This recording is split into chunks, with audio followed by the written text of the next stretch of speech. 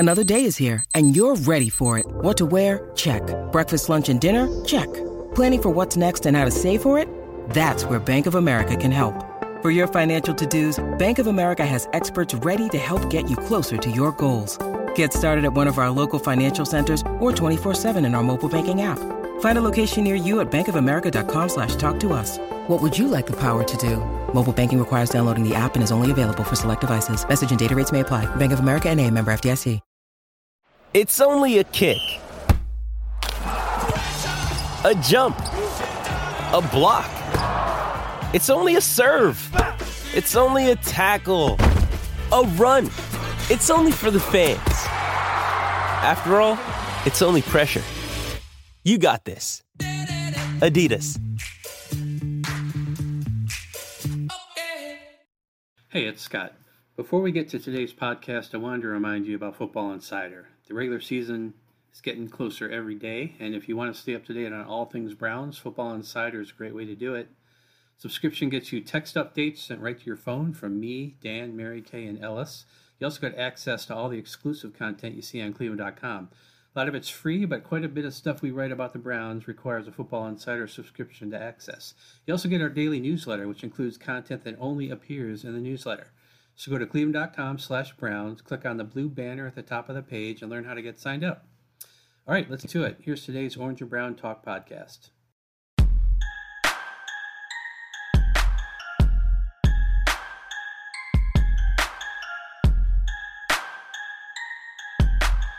And here we go in the Orange and Brown Talk podcast. Dan Lobby, Mary Kay Cabot, Scott Patsko, and we are going to look at the Browns' 53-man roster, the initial 53-man roster. There are moves that still need to be made once waivers go through. That's 4 o'clock on Wednesday is when teams have to start making claims, and the Browns have some roster moves to make. We'll probably get to some of those, but let's talk through this roster.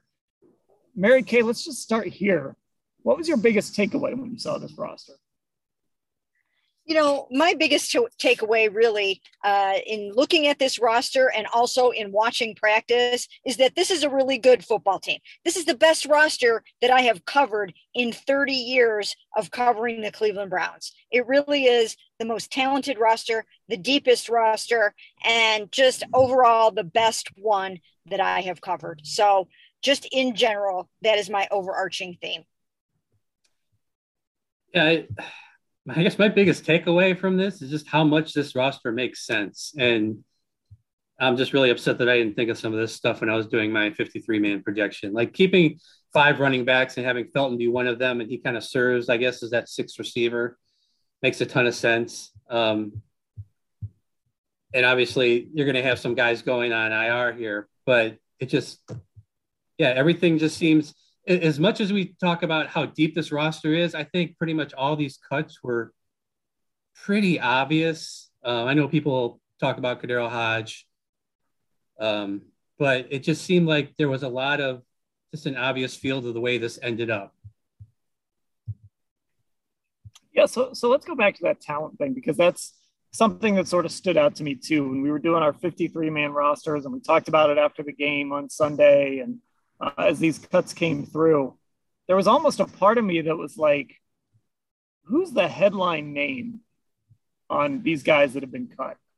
Is it like Sheldrick Redwine? Is it JoJo Nats? Like the names you were kind of picking through were just sort of like, okay, that's interesting, but not overly surprising. And I just think it speaks to the stability on this roster, kind of how top heavy it is.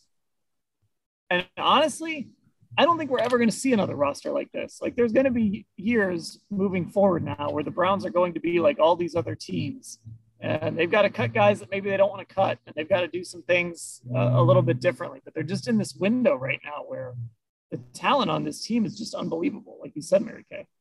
Yeah, it really is. And I don't think that that any of us were really too surprised by the events of today and that list when it came out, because we knew who was going to stick around. It was pretty darn obvious for the most part who the starters were and who the backups were. And those starters and backups are really good. A lot of the backups can be starters for other teams.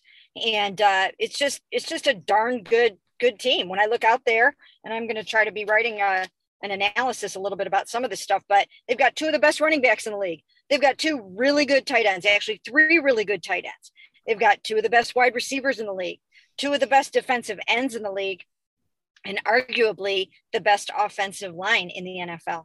So there are areas, pockets of this team where they're better or just as good as anybody in the league. And when you put it all together from top to bottom, this team, I think they can beat anyone. Absolutely, this football team can beat any other NFL team. And I think the reason we're talking about all the talent is because, last year at this time, there were just a lot of questions. And then over the course of the season, a lot of those got answered, right? We have a much better idea of what Baker Mayfield is. And, Donovan Peoples-Jones kind of rising up, has answered some questions. We didn't know where to get out of the tight end group. David Njoku wasn't really clear if he was going to make it through the entire season with the Browns last year. Right guard, all these things kind of got answered on offense, especially. And then you add in the fact that they've addressed so many things on defense. We're not talking about, can Andrew Sendejo and Carl Joseph kind of step up into roles and play at a level they haven't really played before. You got guys on the back of this defense who have done it and done it really well. And even, they remade the whole defensive tackle position. That's probably the only real question we have going into the season. You're not really sure how that group's going to perform on a week-to-week basis. But other than that, there just aren't a lot of question marks. Well, Scott, I'm glad you said that because I'm going to throw in another topic here at the end, and that's going to be biggest question. So as we're going along, you guys got to think of that because I'm going to throw that at you guys when we get to the end here. My biggest takeaway is just that Demetric Felton, I think, solved some of the problems. I think him making the roster is why you don't need a guy like a JoJo Natson. He's going to be your kick returner, at least initially. He might return punts even. Maybe Donovan Peoples-Jones handles that again. So I think Demetric Felton really sort of unlocked a lot of things. It's interesting. They also kept D'Ernest Johnson. So maybe they view him as a guy that can fill some of those special team reps that KhaDarel Hodge took. Now maybe Hodge will be back. But when you have a guy like Demetric Felton, you pick him in the 6th round, he can do a little bit of everything. He just unlocks things that allows you to maybe do some different things. So now you didn't need to keep JoJo Natson. So now you got to keep somebody else. You have to keep that extra offensive lineman, or you got to keep that 4th running back, or whatever it was. You got to keep someone that maybe you wouldn't have been able to. Yeah, he definitely gave them that flexibility, and that's what you're looking for. That's what you need. I actually thought that maybe he would even make D'Ernest Johnson expendable. And we don't, again, know exactly how that's going to work out over the next few days. But they like something about D'Ernest Johnson. Stump Mitchell really likes him. The coaching staff likes him. He plays special teams. So we'll see how that goes. But you're right. Demetric Felton gave them the chance to part ways with a JoJo Natson and not keep a KhaDarel Hodge and things like that. Now they do want to bring KhaDarel Hodge back, and they would like to bring him back on the active roster. One of the reasons he was let go is because he was making $2.13 million. And he caught 4 passes last year, didn't stay real healthy last year. So that's too much money for your 6th receiver. No question about it. So now they can bring him back for less than that, somewhere in the neighborhood of $990,000 if they go just total veteran minimum for him. So that saves them $1 million. And that's where you want to save your money on those, 6th receiver, 6th, whatever running back type of guy. So that was that with him. And then I think there are a couple of other guys that they would like to have back. I think they'd still like to have Javonte Moffitt back. I put him on my initial 53, thinking that, they might not have Grant Delpit back right away and that they could use an extra safety. So I thought he would stick around. I don't know if he's somebody that's going to end up somewhere else or not, but he could show up back here, and, one of those defensive linemen could also still return in some capacity. I'm still asking the question, are we still going to call Demetric Felton a running back? Because, I look at this roster and he just seems to make so much more sense as the quote unquote 6th receiver that's kind of missing right now, especially after seeing him run the ball in the preseason. I'm guessing the Browns saw D'Ernest Johnson run the ball and saw Demetric Felton run the ball, and they thought we really should probably keep DJ on this roster because the drop off between Kareem Hunt and Felton is so much bigger than between Hunt and D'Ernest Johnson as a runner, at least. And Felton took so many snaps in the slot and out wide in preseason. It just makes sense. So we're assuming that Michael Dunn is going to IR. We're assuming Jacob Phillips is going to IR, and they only have 3 tight ends on this roster. So I would kind of be surprised if they don't add another tight end. I think having Felton kind of serve as that 6th receiver makes more sense than bringing back Darrell Hodge. Yeah, it'll be interesting to see how they juggle all that because, even depending on where Delpit is, maybe he ends up on IR. Tony Fields, there's a number of guys that could end up on IR here in the next 48 hours. So let me ask you guys this then. Scott, we'll start with you, and maybe the tight ends is your answer. But what is your biggest surprise? When we started, I was kind of looking through, and like I said, everything just seemed kind of obvious. So many things make sense about what they did. Blake Hance kind of sneaking on, and I'm going to assume he'll be on this roster at least until Michael Dunn is healthy. But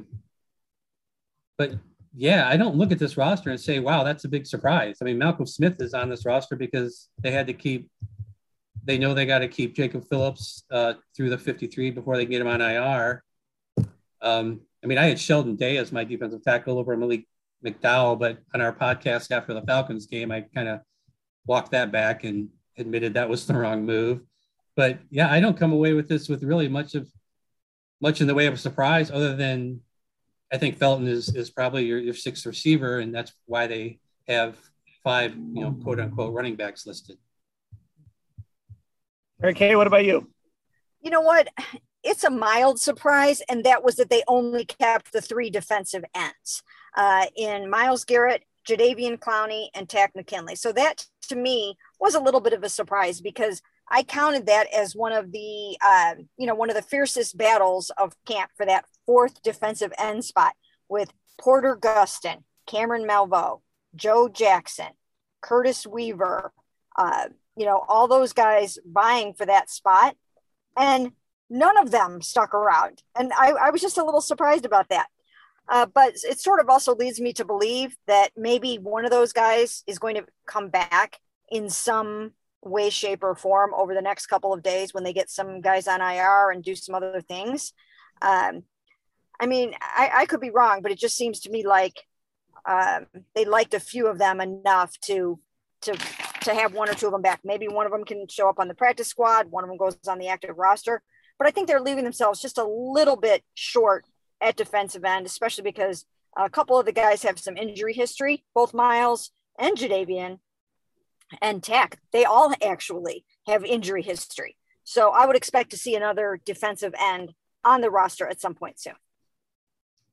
Yeah, one of those wait by the phone situations. We've got to waive you today because we got to get some guys through to IR, and just stick around. We got a spot for you.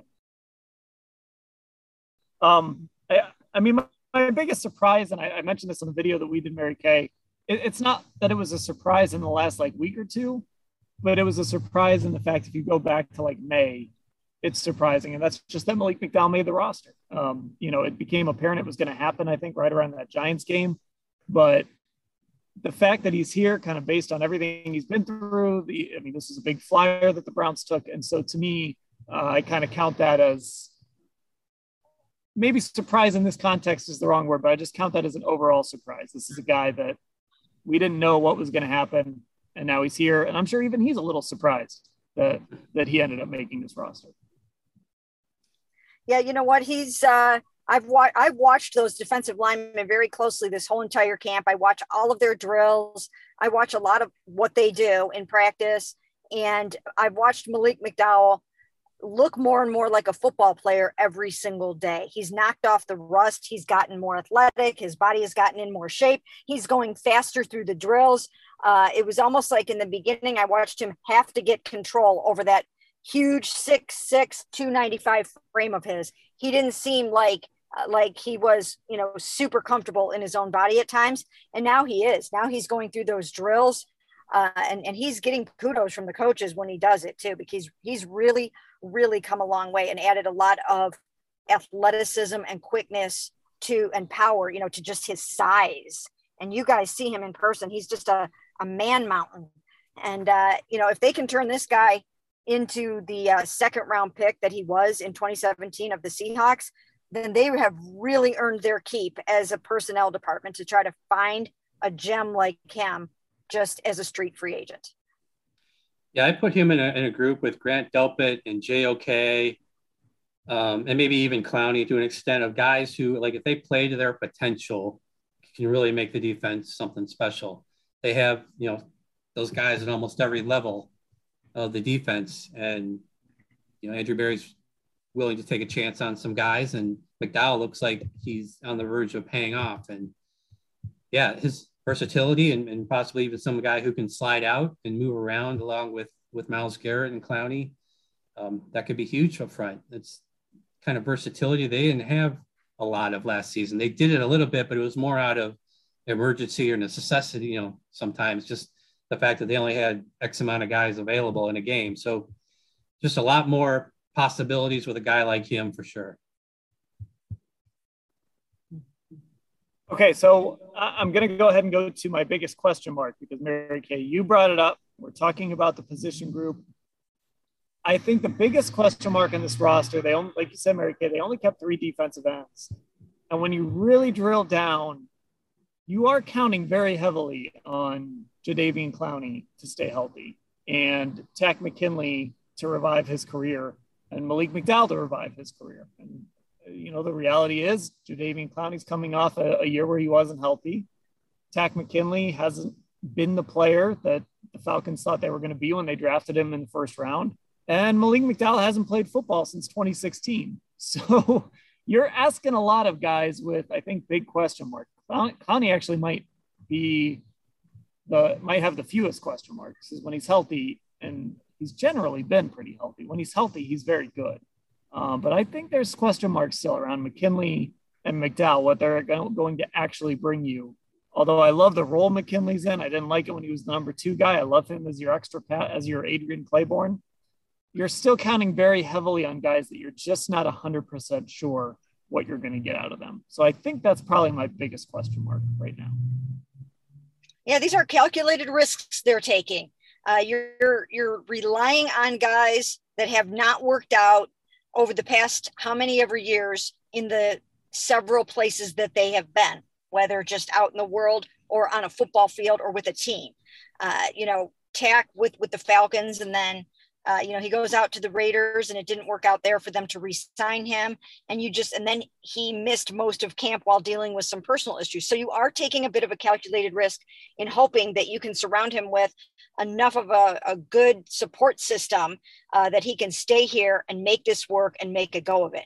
Because I do look out there and I really see a really good speed rusher. I mean, he brings a lot of quickness and explosiveness off the ball.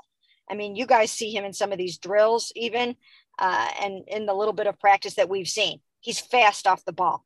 He might not always get home for the sack, but he's gonna make a quarterback have to think about what he's doing pretty darn quickly with that football. So, I like what I've seen in him so far, but like you said, Dan, with him and with Malik McDowell, it's a one day at a time proposition with some of these guys. And from a health standpoint, Jadeveon, he's got to try to stay healthy. He's got a lot of tread on those tires. And so, they've got a lot of really good talent and pieces and parts there. It's just a matter of like keeping it all together and hoping it can carry you through the whole season. Yeah. I mean, the entire defense is a question mark pretty much. I mean, we've yet to see this whole group out there together. And I mean, when your cornerstones are guys who've had trouble staying on the field, it just it's a shaky ground. You're right, from top to bottom. But the big difference, of course, from last year is that you have guys who have done it before in important spots. You're not so full of guys who are doing something new or having a certain role for the first time. But again, it's yeah, we're going to find out real quick against the Chiefs how far along they are as a group and how well they can play together. But yeah, I think just the defense is just on paper, it looks good. It looks like it has a lot of possibilities, but we just don't know. Yeah, I mean, and Mary Kay, you've been kind of touching on this in columns and things like that.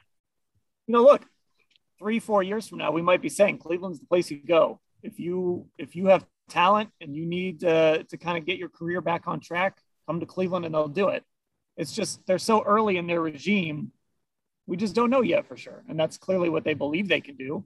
And once they do it over and over and over again, they're going to kind of get that reputation of being that place. And so this is maybe the start of something here with these guys. But I do think it is fair to say that there are some question marks.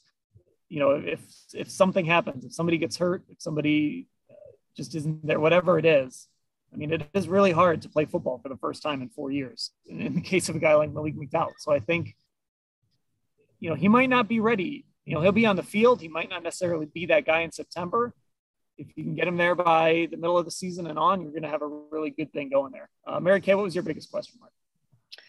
My biggest question mark right now is, will Grant Delpit and Greedy Williams be able to come back and make the kind of contribution that you've been counting on them to make? I mean, when they headed into this offseason and training camp and this preseason, they really have been counting on those two guys to play very large and significant roles this season. And when you're coming off of a ruptured Achilles and a hamstring, that's also a question mark. And the same thing with Greedy.